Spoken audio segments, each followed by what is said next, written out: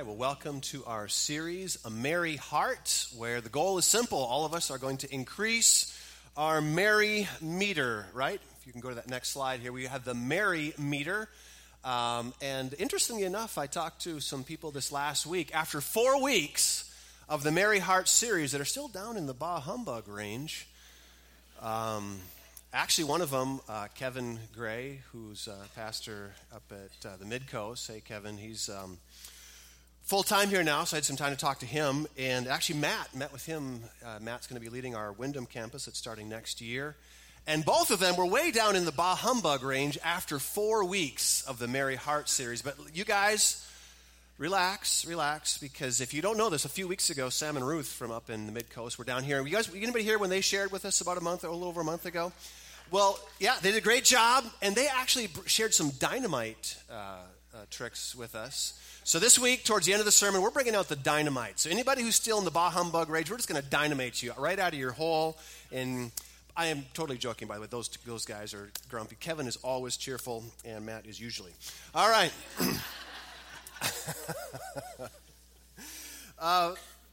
It really is. It's the goal of the series. I think we're going to look right into the Word of God, and this film does an amazing job of taking right from the Scriptures. Charles Dickens was a Christian man, right from the Scriptures, biblical principles of what God would have and how we could have should have a merry heart. And we're going to pull out two biblical secrets to having a merry heart. And before I get into that, by the way, I just have to share this. And this is just a question for the men, not the ladies. Now, men, are you digging the sweater today? Is this awesome? Come on, guys. Is this not a cool sweater? Thank you, guys. And why I'm asking that is because last night I had a sweater on that Raquel completely put the kibosh on, would not allow me out of the house in.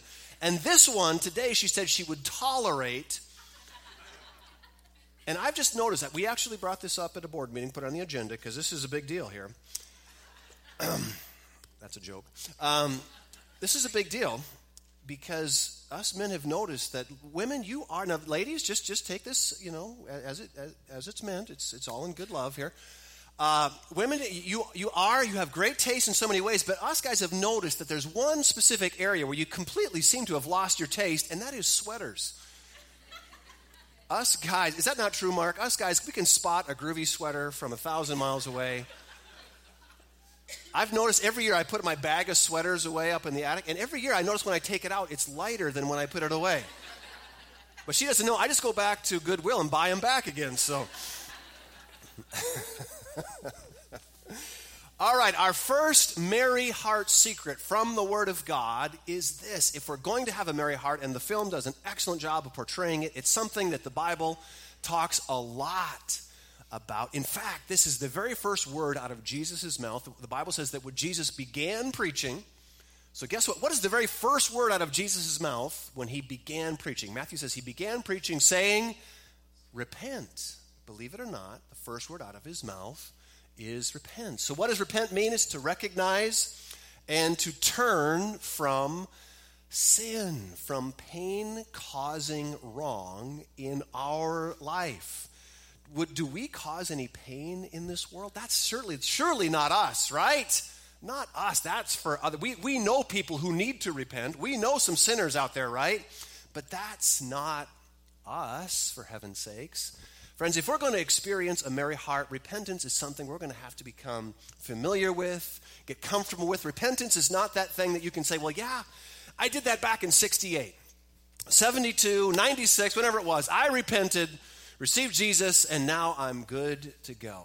No, repentance is an ongoing state in our being where we're just aware that if it's smelly in the room, we're probably part of the problem, okay? And it's just living with that awareness. And actually, the film does an amazing job of portraying what I think is the biggest challenge to repentance, the thing that keeps us all from being overly aware of the pain that we're causing is this, and we're going to see it in the film. All right, did you catch it?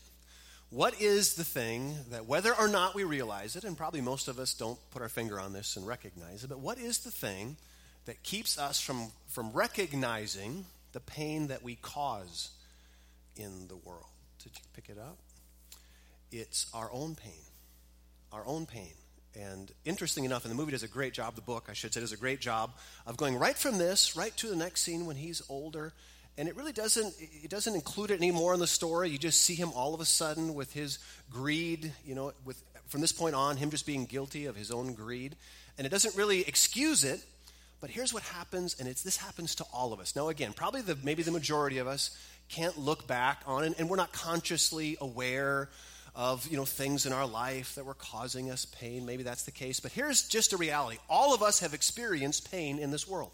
This world has proven itself to be unstable to every last one of us. Now, just in case you're not following along with that film really well, that was the ghost of the Christmas past, was bringing him back to experience some Christmases of the past. The first one was when he was young, and he's left alone at a boarding school. His parents have put him in a boarding school, and when everybody else goes home for Christmas, they just leave him there. So obviously this is telling you something about his upbringing. And then years later, you see that his sister has come to bring him home, so he gets to go home for a Christmas. We don't need to dig any further into that story to know that obviously he grew up in a pretty painful environment. So what's the picture? The picture is that and again, maybe hopefully your childhood wasn't that painful, but we've all grown up in an insecure, painful world. And we all, whether you recognize it or not, you have pain. Some of us, that's really easy to tell because you can feel it physically right now in your body. But one of the interesting things about heaven, the Bible says in the description of heaven, one of the very first things the Bible says is the curse is removed and there'll be no more pain. So for those of us who say, I don't have any pain in my life, wait till you get there and you'll recognize, oh, okay, that was pain. All right, so again, what happens though is because we've all experienced instability and because we have pain, repentance is living with this awareness that yes, I have pain, and that's going to keep me from recognizing my own faults. It's going to keep me from recognizing pain that I cause. It's completely natural. It's completely normal for us to recognize our own life and feel, an insecure world. And what is completely, absolutely normal, 100% of human beings do this, is we seek security in the insecure. We seek security, we all do this, we seek security in money, and that's what Ebenezer ended up doing, or in some other physical thing. The Bible calls it greed. It's that part of the human condition. We seek security in things that ultimately are insecure. And what is the ticket out of that? Well, the ticket out of that, repentance is the human side of salvation. Make no mistake, salvation is the work of God. God is the one who reveals himself. God is our Savior. He's the one, Christ is the one who comes to us. But there is one human part, and that's repentance. That's that willingness to turn. And what is it that we have to turn from? Well, the simple fact, the Bible tells us that all a person's ways seem pure to them. When we read that scripture, most of us are thinking of a guy. We think of that guy who's really just an awful person, and they're self-justified. But what are we not thinking of when we read that scripture? We're not thinking of ourselves, are we?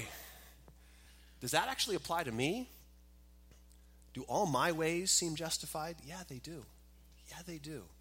All my ways are completely understandable. I'll never forget when 20-some years ago when Raquel and I went to our first marriage counseling session. I remember, we've never hidden the fact we've had some struggles in those first years. We went to this marriage counseling, and I'll never forget sitting there, kind of just realizing, okay, I'm going to give this counselor some rope here, I know that I'm just going to let him go and talk about, oh yeah, I'm wrong, I know I'm wrong. Give him a couple sessions of that, just waiting because I feel like if I give him enough line here, I can snag him and reel him in because I know once I reveal the real pain, and the real pain, maybe I've been hitting her with a feather, but she's been hitting me with a hammer for heaven's sakes. The real pain is in my life. Interestingly enough, we never really got much out of that counseling session, those sessions. Never really helped a lot. Why didn't it help a lot?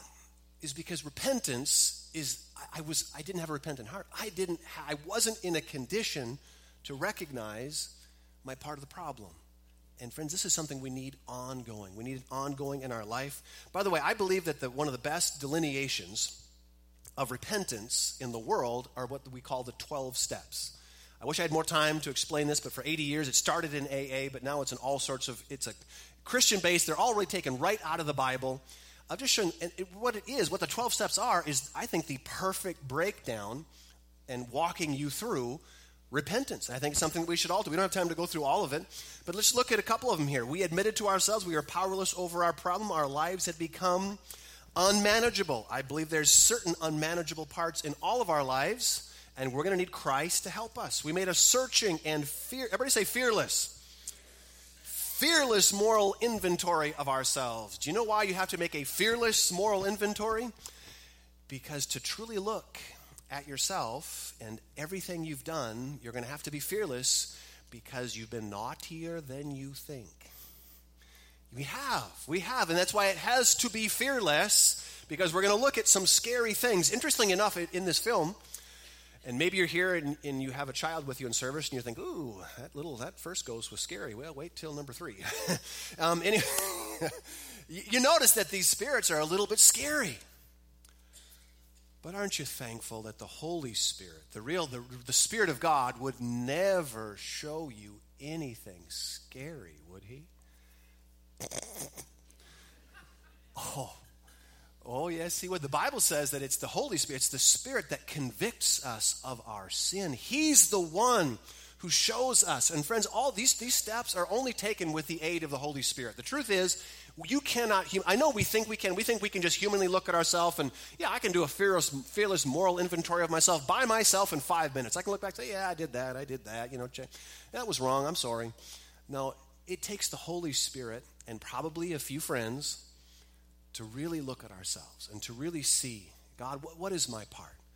To really see even greed in our own life, to see how we're finding security in things that are insecure, things that God asks us to repent for. It takes the Holy Spirit, which is why, by the way, we keep reading the Bible, which is why we keep coming to church, which is why we attend small groups, which is why we read our devotions. We keep coming. Why? Because this is how we keep our heart open. We're grown up enough to realize that left to myself, I will justify all of my ways and I will end up in a ditch.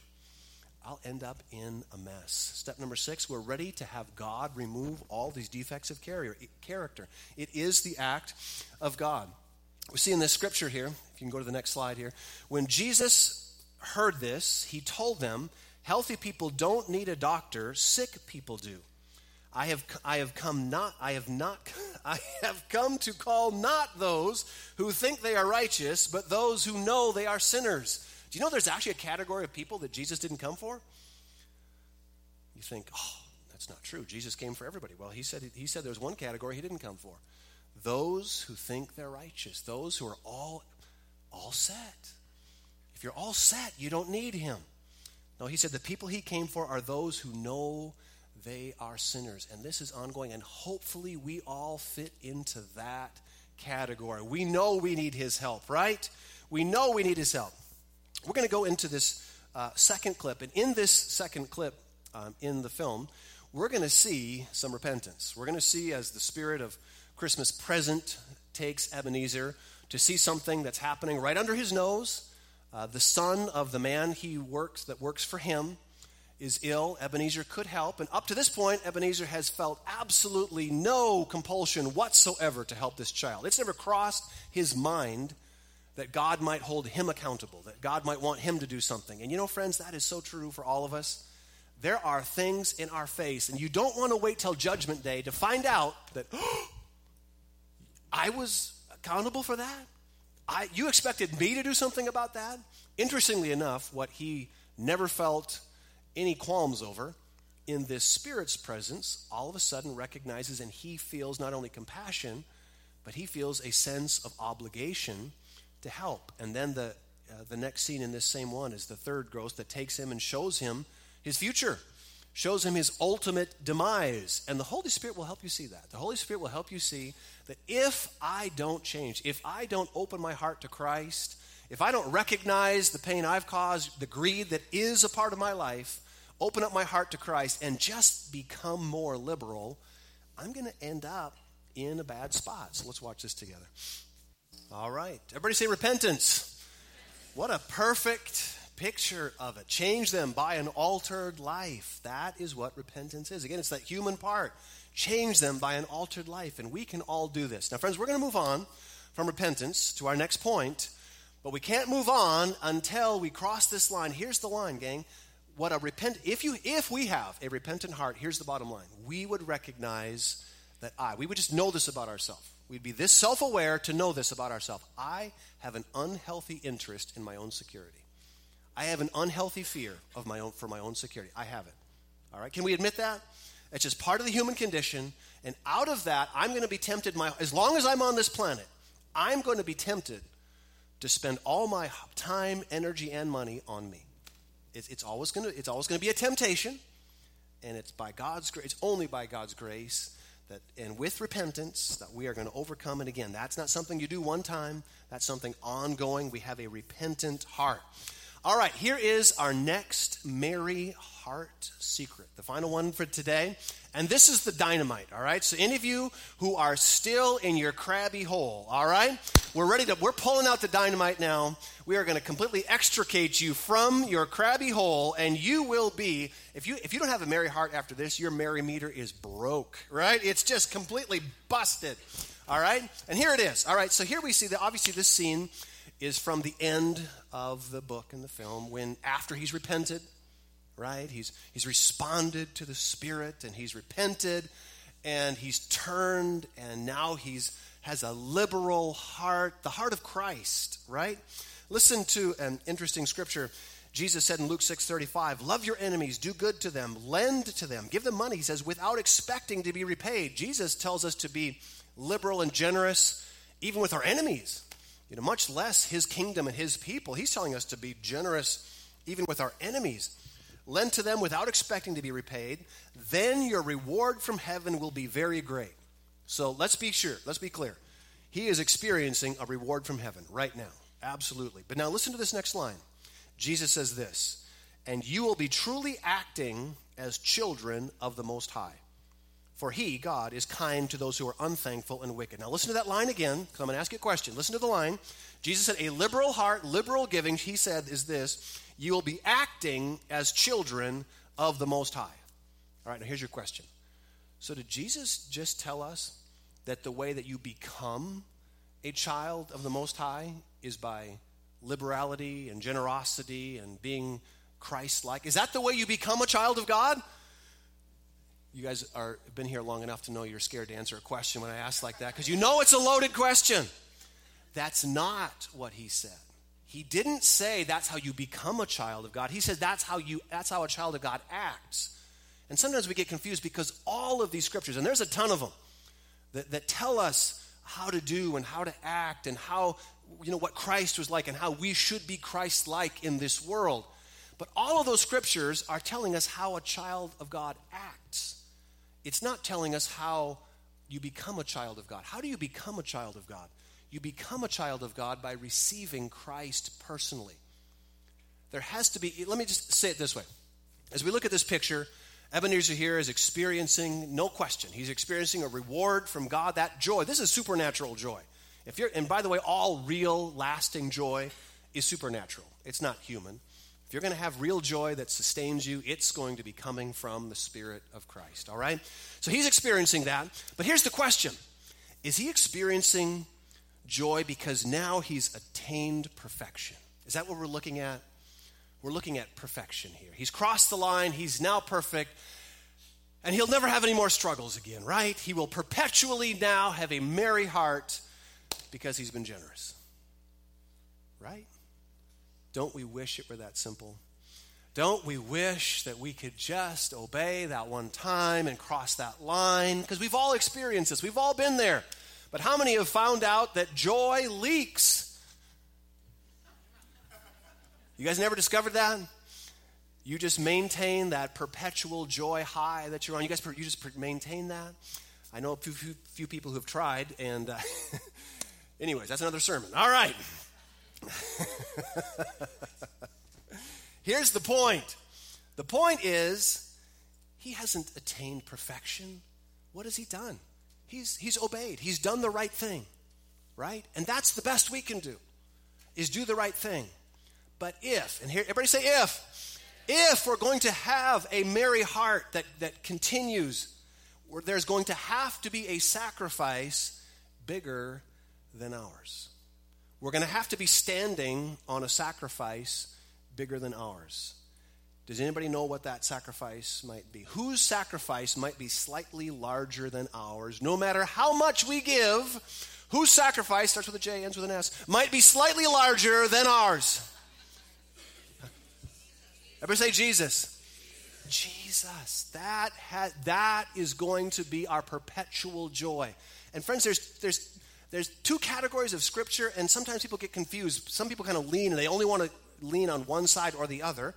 There's a lot of Scripture that talk about our salvation by grace. There's a lot of other Scriptures that talk about works and what God wants us to do. And there's some people, all they want to hear about is just grace and worship and salvation. It's all the work of Christ. And they don't want to hear anything about what God expects of us. And here's the reality, gang. Jesus did purchase your salvation, but he didn't do your work for you. He didn't. There are things God wants you to do as a son of God on this planet that Jesus didn't do. There are things, and some of them, a lot of them are hard, right? Okay, but there's other people, that's all they ever think about. That's all really church is and faith is to them, it's those things that we should do. It's the works. It's being a better person. It's being a better dad. It's being a better husband. It's being a better wife. It's being a better employer, employee, whatever. Being a better person. All those steps. And those are important. But gang, if we're going to maintain that, it is built on a sacrifice. It takes a sacrifice to produce real joy. And that sacrifice that we have to maintain is an awareness of Christ's sacrifice.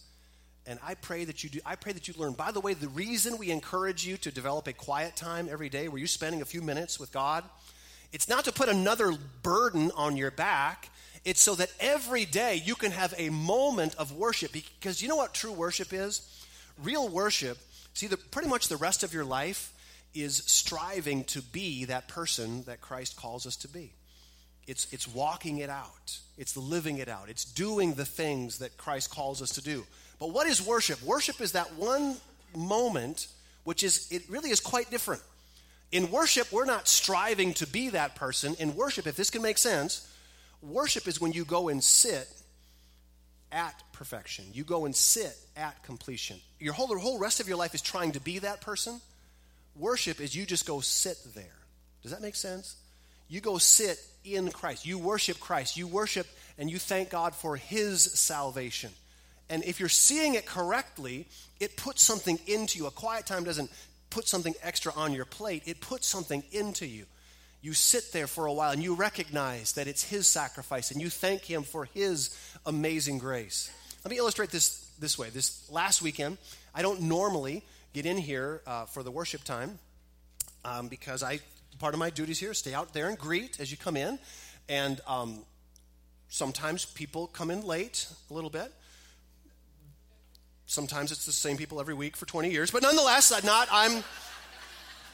I'm not bitter at all. And don't feel that. Don't feel it really if you want to come. Anyways, let's move on. I mean, I'd like to get here and worship too, but don't feel any pressure. All right. It's my joy just to stand there and wait for you. All right, let's go.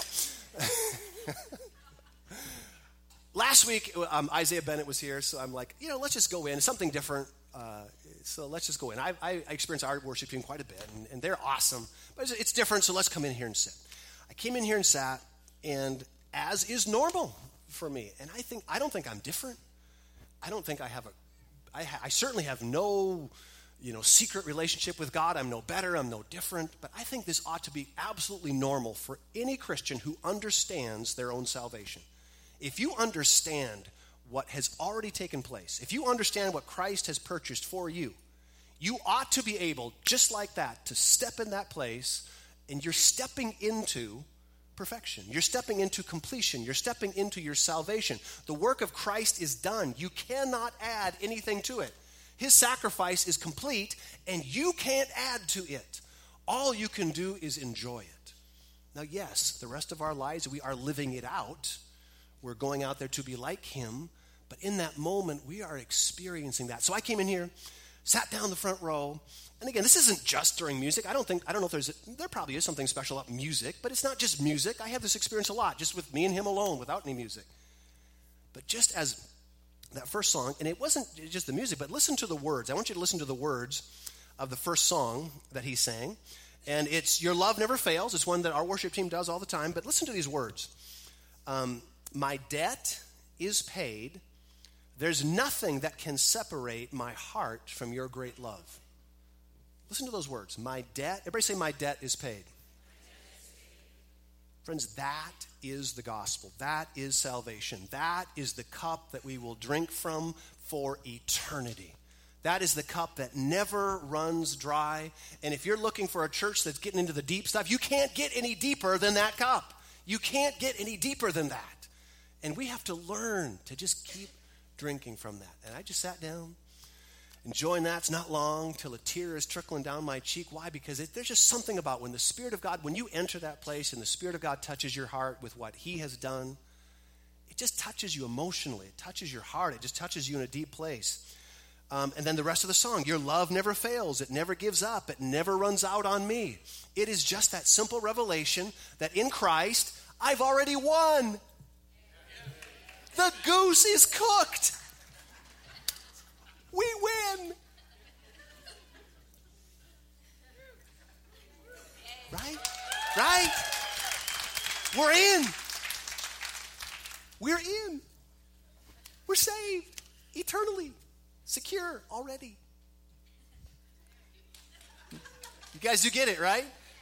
Friends, if you get that, again, it's a cup that never gets old. And then the second song he sang, again, Jesus Messiah, one that we sing. Here's the words to the song. By the way, I love the old hymns. I really do. I'm older than I might look. And you think, oh, no, I don't think so, Pastor Brian. Anyways, so I love the old hymns, but I'll tell you, a lot of these new songs are the most gospel Christ-centered that I've ever heard in my life. They nail it. They go right to the center of the issue, and the issue is the sacrifice of Christ. Make no mistake about it. That is the center of everything. Listen to the words of this song. He became sin. Jesus Messiah was the second song. He became sin who knew no sin, that we might become his righteousness. Do we realize what we just sang? That is a scripture, by the way. What did we just sing?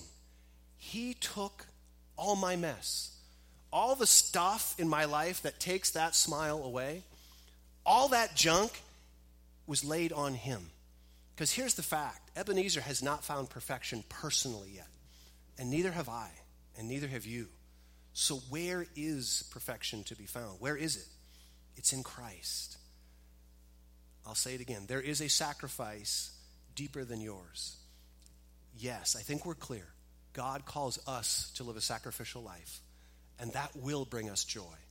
But there will always and forever be a sacrifice greater that we have to. That's the dynamite, gang. And if that doesn't bump your Mary meter, it's broke. It's just, you just need to recognize what Jesus has done. I want to just go on with this, showing you this little chart here. This is supposed to represent, this down the middle, is a road, the straight and narrow road. How many have heard of the straight and narrow road? You guys never heard of that? Okay. That kind of explains a lot about some of you. Anyways, a straight and narrow road. Jesus said that his salvation would be a straight and narrow road. And there's a lot of ways, there's a lot of things that illustrates, but one of them is this, that we spend a good part of our life coming out of this ditch. On both sides of this road are ditches. On both sides of every road, there are ditches, right? And on the one side of this road is just basic guilt, greed, the human condition, right? And most of us spend our entire life, trying to get out of that, just getting up on that road, just fighting that, overcoming it, just endeavoring to be and to act like a child of God. But then how about when you actually start obeying? Tithing starts making sense to you, and liberal giving and just being a person who helps, whatever God puts on your heart, you just start doing it. You're just a giver, all right? What happens when you get on that road? Well, the Bible says that there is a spirit in this world called Satan, and he's got two primary jobs. He's a tempter, and then the Bible also refers to him as an accuser. Now, the 90% of his work is as your tempter.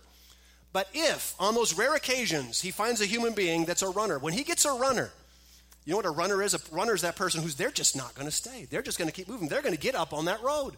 By golly, he can't keep them down. He can't keep them in their greed. He can't keep them in their junk. He just can't hold them down. Everybody say a runner. Say, I'm a runner. That's us, man. We're not going to stay down. We're not, maybe, we're going to get our rear end kicked a few times here, but we're going to keep running, right?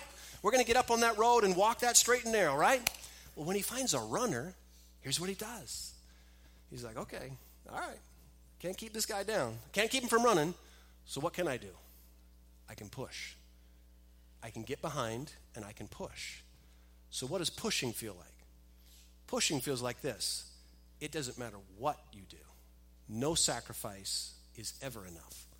No amount of giving, whether it's financial, your time, no amount of love expressed to other people, it's never enough.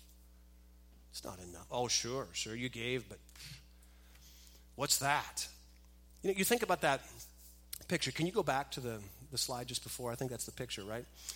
Think about this picture. Here's Ebenezer, again, experiencing this joy, this breakthrough.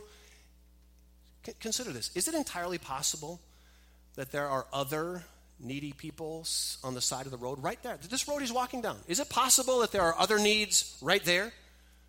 Well, shouldn't he wipe that grin off his face? I mean, for heaven's sakes, there's 1,000 other needs that he hasn't taken care of. See, friends, that can happen to us. And what is the defense of that? The defense is that we just obey God. That we're answering to God. We are not responsible to meet every need on planet Earth. What are we responsible to do? To obey God. To do what he says. And now, if you're doing what he says, you will be living a sacrificial life, but there will be a time where you recognize, I've done what I can do. I've done what he's asked me to do. You are not the Messiah, nor am I. And we're not going to live in false guilt. We're not the Savior. We're going to do our part, and then we're going to enjoy a sacrifice greater than our own. Amen? So with that, you're going to have to go 2 slides ahead. We're going to watch this clip, and I just think, again, it's just a great picture of what our part is. God bless us, everyone. Do we get the point? The point that I'm trying to make from that last scene is that the narrator there came out, Bob Cratchit came out and said that the bottom line was he did the right thing. He, for the rest of his life, he continued to do good. He continued to be liberal. Gang, that's all we can do. We cannot meet every need. We cannot be the Messiah. But what can we do? We can obey God. We can look into his word and recognize, and I'm just going to move on. I was thinking of something else, but I'm not going to say it. All right. We can obey God is the bottom line. And if we'll do that, the whole rest of it, the rest of it that's going to keep us with a merry heart is honoring Christ's sacrifice. Would you bow your head and close your eyes with me?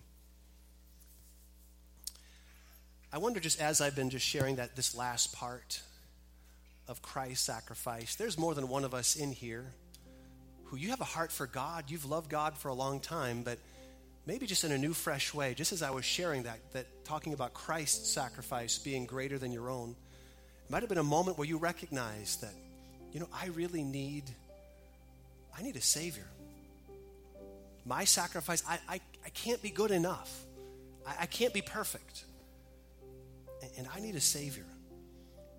And if the Spirit of God is just touching your heart, calling you, and you recognize that I just need to call on him. I need to know that Jesus Christ is my answer. That his perfection, his completion is on my record and not my own. Now, nobody's looking around, but if that's you and you just feel God tugging at your heart, that you just want all he has for you. If that's you, would you raise your hand right there where you're seated? Nobody's looking around. I say, that's me. That's me. Several hands that were lifted. Let's all just repeat this out loud. Say, Lord Jesus, thank you for your sacrifice for me on that cross. Lord, I place my faith in you. Lord, your righteousness is mine. Your forgiveness is mine. Lord, thank you for your amazing grace. I'm going to walk with you for the rest of my life. In Jesus' name I pray.